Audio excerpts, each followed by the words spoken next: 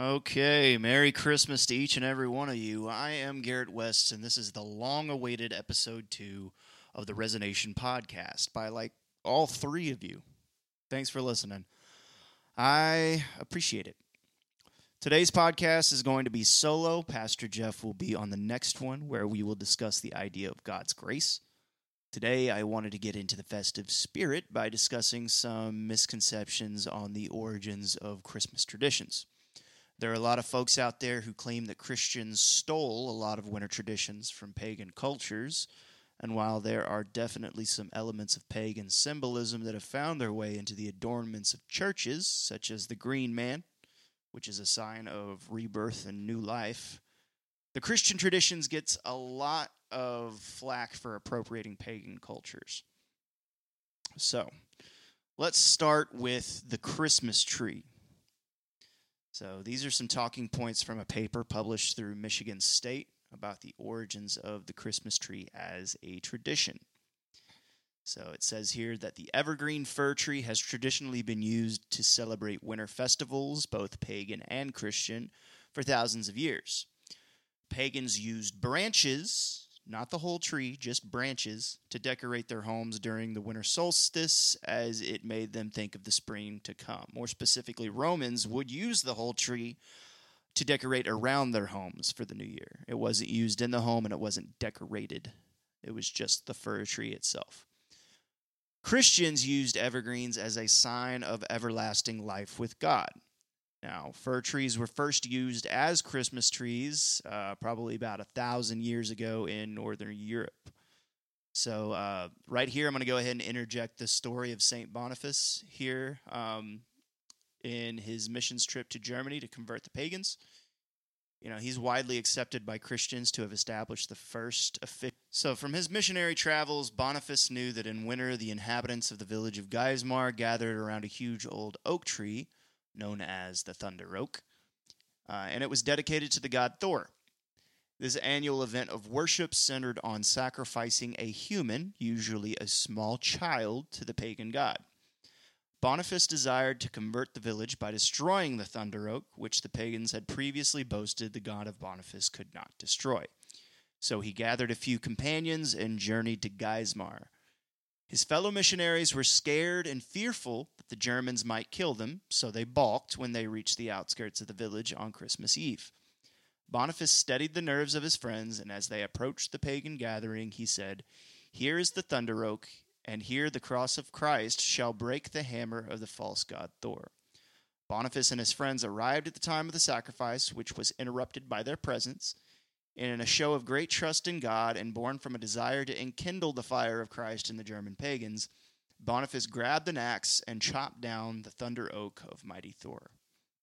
So these Germans were, of course, astounded. The holy bishop preached the gospel to the people and used a little fir tree that was behind the now felled oak tree as a tool of evangelization. Pointing to it, he said, "This little tree, a young child of the forest, shall be your holy tree tonight. It is the wood of peace. It is the sign of endless life, for its leaves are evergreen. See how it points upward to heaven. Let this be called the tree of the Christ child. Gather about it, not in the wild wood, but in your own homes. There it will shelter no deeds of blood, but loving gifts and rites of kindness." So that's the story of Boniface and the first Christmas tree. Now, how accurate a lot of that is hard to tell.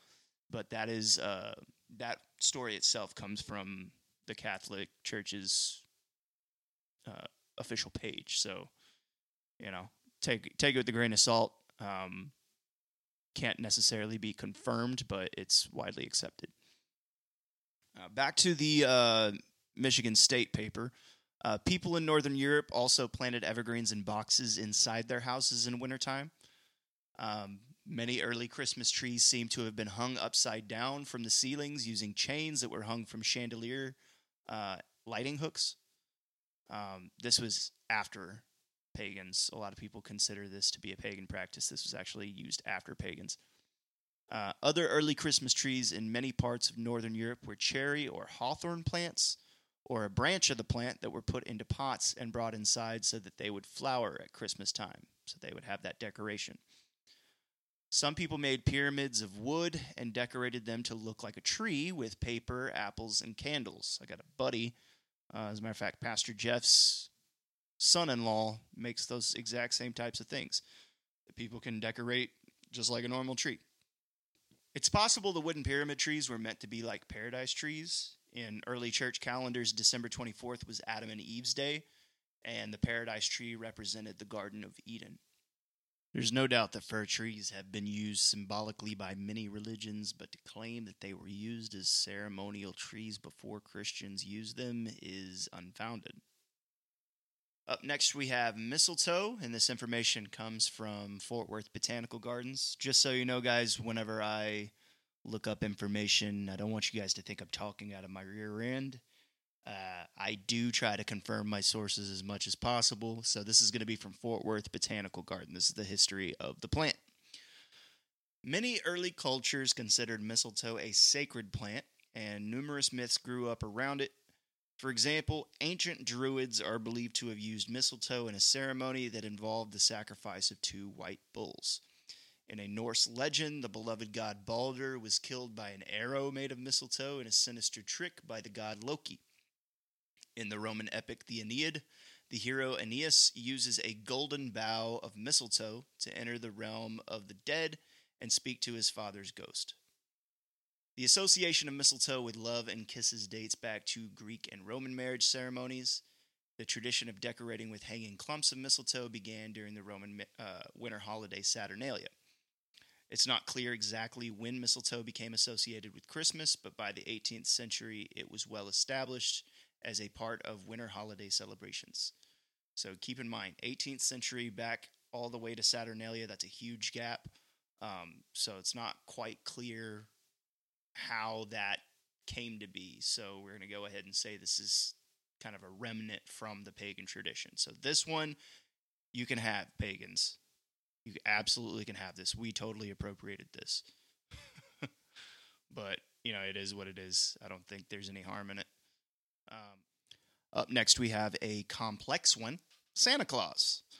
So Santa's obvious real-life story was that of St. Nicholas of Myra, and the tradition of gifts on Christmas in regard to St. Nick goes as follows. There was a poor man who had 3 daughters. The man was so poor that he did not have enough money for a dowry, so his daughters couldn't get married. So those who don't know what a dowry is a sum of money paid to the bridegroom by the bride's parents on the wedding day. This still happens in some countries even today. This is also where the tradition of the bride's family paying for the wedding comes from. One night, Nicholas secretly dropped a bag of gold down the chimney and into the house.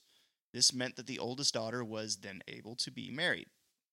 The bag fell into a stocking that had been hung by the fire to dry. This was repeated later with the second daughter. Finally determined to discover the person who had given him the money, the father secretly hid by the fire every evening until he caught Nicholas dropping in a bag of gold. Nicholas begged the man not to tell anyone what he had done because he did not want to bring attention to himself. But soon the news got out, and when anyone received a gift, it was thought that maybe it was from Nicholas. So this is the official Santa Claus version of St. Nick, but there's way more to the guy. Because of his kindness, Nicholas was made a saint. So St. Nicholas is not only the saint of children, but also of sailors. One story, and keep in mind, this is a total story. Very hard to believe when you think about saints as anything more than just dudes. But one story tells of him helping some sailors that were caught in a bad storm off the coast of Turkey. The storm was raging around them, and all the men were terrified that their ship would sink beneath the giant waves.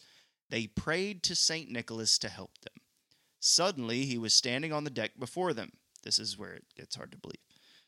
He ordered the sea to be calm, and the storm died away, and they were able to sail their ship safely to port. So that's why he is also the patron saint of sailors. Okay. St. Nicholas was exiled from Myra, later put in prison during the persecution of Christians by the Emperor Diocletian, but he was released in the time of the later Emperor Constantine, who was a Christian. St. Nicholas attended the Council of Nicaea in 325, where things about Christianity were discussed. No one is really aware of when St. Nicholas died. It was on 6th of December in either 343, which seems to be the most probable, 345, or 352. In 1087, his bones were stolen from Turkey by some Italian merchant sailors. Keep in mind, he was the patron saint of sailors, so that makes sense. The bones are now kept in the church named after him in the Italian port of Bari. On St. Nicholas' feast day, 6th of December, day after my birthday, the sailors of Bari still carry his statue from the cathedral out to sea so that he can bless the waters and so give them safe voyages throughout the year. In 1066, before he set sail to England, William the Conqueror, who's actually a descendant of mine, prayed to St. Nicholas asking that his conquest would go well. So, fun fact, anybody who is of British ancestry, about 25% of you guys are related to William the Conqueror. So, that's neither here nor there. So that's the official story of St. Nick. Now, how does the Santa Claus character get tied in with this guy? So let's figure that out. Okay, in the 16th century in Northern Europe, after the Reformation, the stories and traditions about St. Nicholas became unpopular. But someone had to deliver presents to children at Christmas. So in the UK, particularly in England, he became Saint Christmas, Father Christmas, or Old Man Christmas, an old character from story plays during the Middle Ages in the UK and parts of Northern Europe. So in France, he was then known as Père Noël.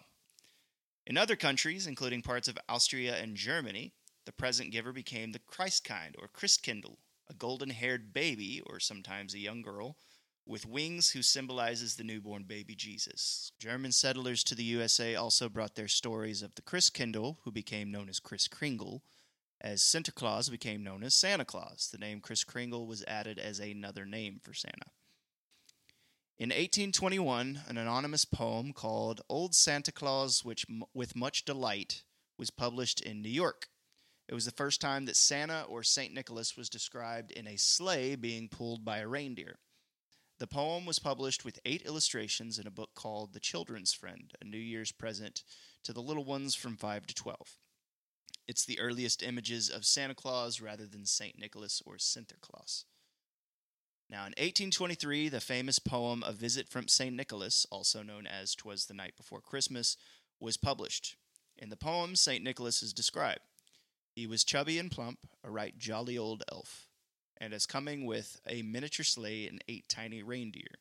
This was also the first time that we found out the names of the reindeer. In January of 1863, the magazine Harper's Weekly published the first illustration of St. Nicholas, or St. Nick, by Thomas Nast. In this, he was wearing a Stars and Stripes outfit. Over the next 20 years, Thomas Nast continued to draw Santa every Christmas, and his works became very popular. On January 1st, 1881, Harper's Weekly published Nast's most famous image of Santa, complete with a big red belly and an armful of toys, smoking a pipe. This image of Santa became very popular, with more artists drawing Santa in his red and white costume from 1900 to 1930. Santa was first used in Coke adverts in the 1930s, with classic Coke Santa being drawn by artist Haddon Sundblom. He took the idea of Nast's Santa but made him even more larger than life and jolly, replaced the pipe with a glass of Coke, and created the famous Coke-holding Santa.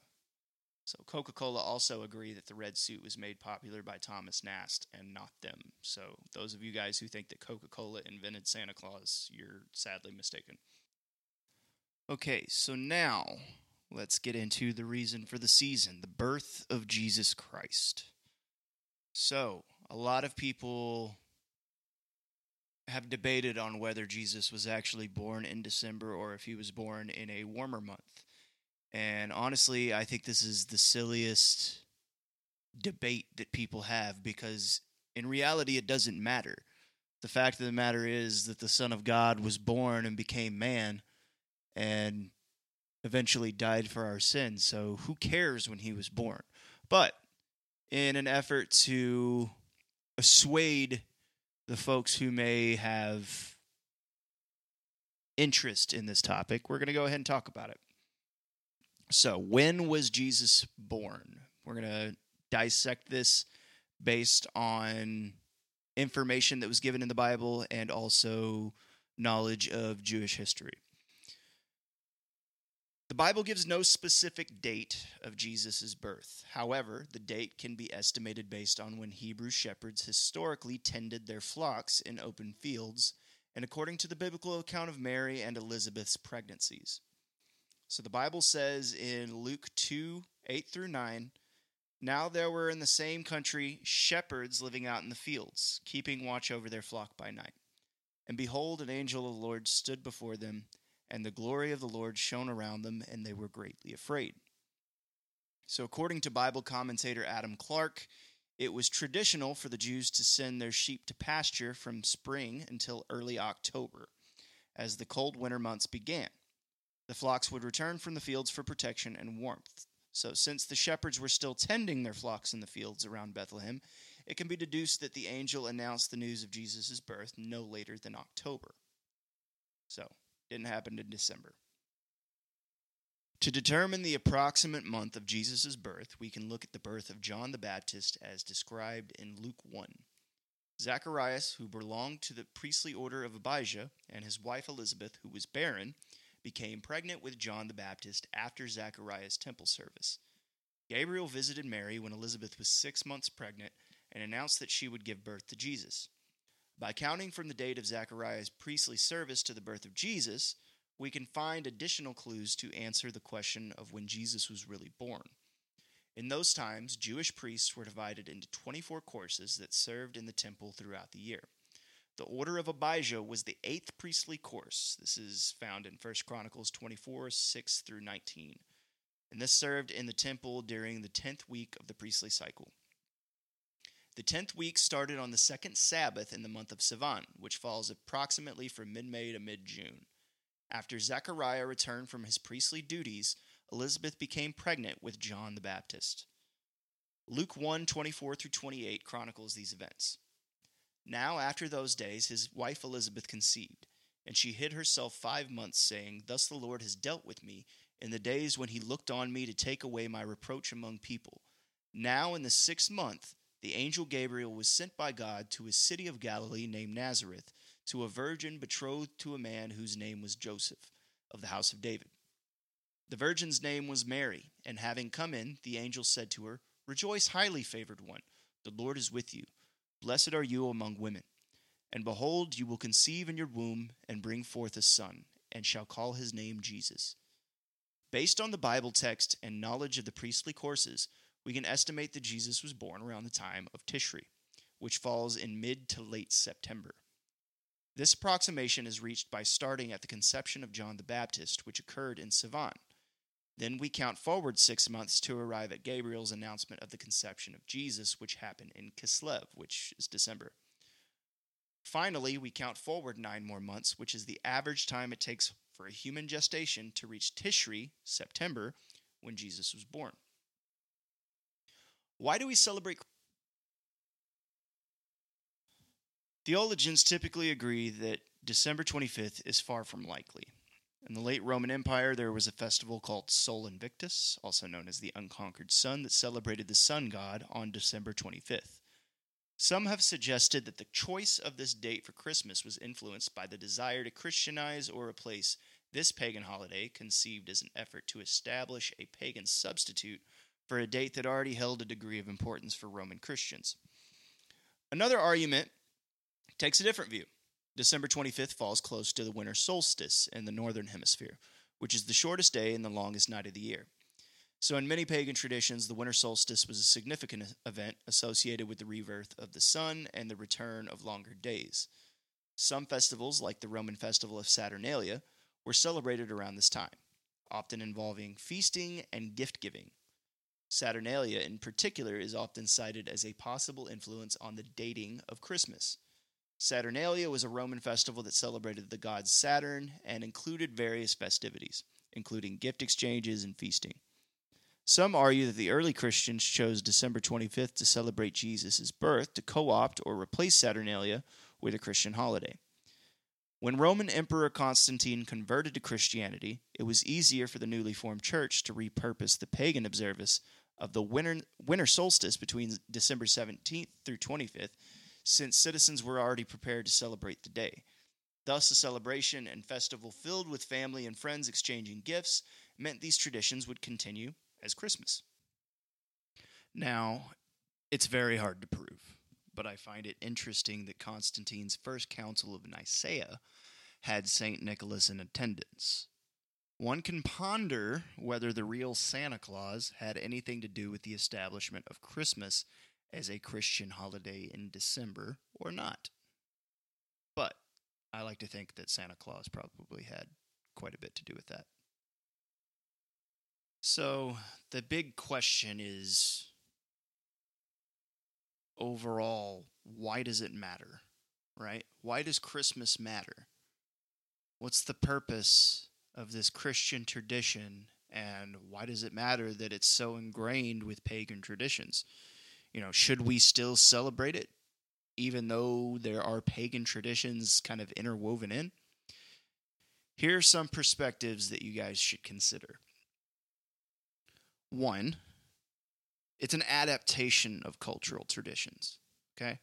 Christmas, as celebrated today, incorporates various customs and symbols that have been adapted from pre-existing cultural traditions. For example, the timing of Christmas coincides with the winter solstice. We have these celebrations already. We just readapted them for Christianity. There's nothing wrong with that. It helps convey Christian messages within the context of the culture that they're already a part of. So that's one thing. The second thing is that we're focusing on Christ's birth, right? Many Christians emphasize that the primary focus of Christmas is the celebration of the birth of Jesus. So regardless of the cultural elements associated with the holiday, the central message is that God became incarnate in human form. The birth of Jesus represents hope, salvation, and the fulfillment of prophecies, which are core tenets in the Christian faith. It's also a redemption of culture. All right, some Christians believe in the idea of redeeming or sanctifying aspects of culture by infusing Christian meaning into existing traditions that aim to redirect the focus towards spiritual and religious significance. It's also an evangelical outreach opportunity, right? Christmas provides a unique opportunity for Christians to share their faith with others. The season often prompts discussions about the meaning of Christmas in the Christian narrative, providing a platform for evangelism, okay? It also provides unity and community, right? Christmas is a time when families and communities come together. Many Christians view the holiday as an occasion to foster unity, love, and goodwill among people. The idea is that by participating in cultural festivities, Christians can engage with others and share the Christian message in a positive and inviting manner. It's essential to note that views on this matter can vary among Christians, and not all Christians celebrate Christmas in the same way or for the same reasons. Some denominations or individual Christians may choose not to observe Christmas due to concerns about its historical origins or the commercialization of the holiday.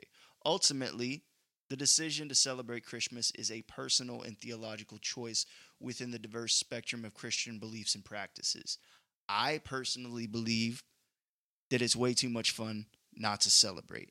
And if Christ is at the center, who cares?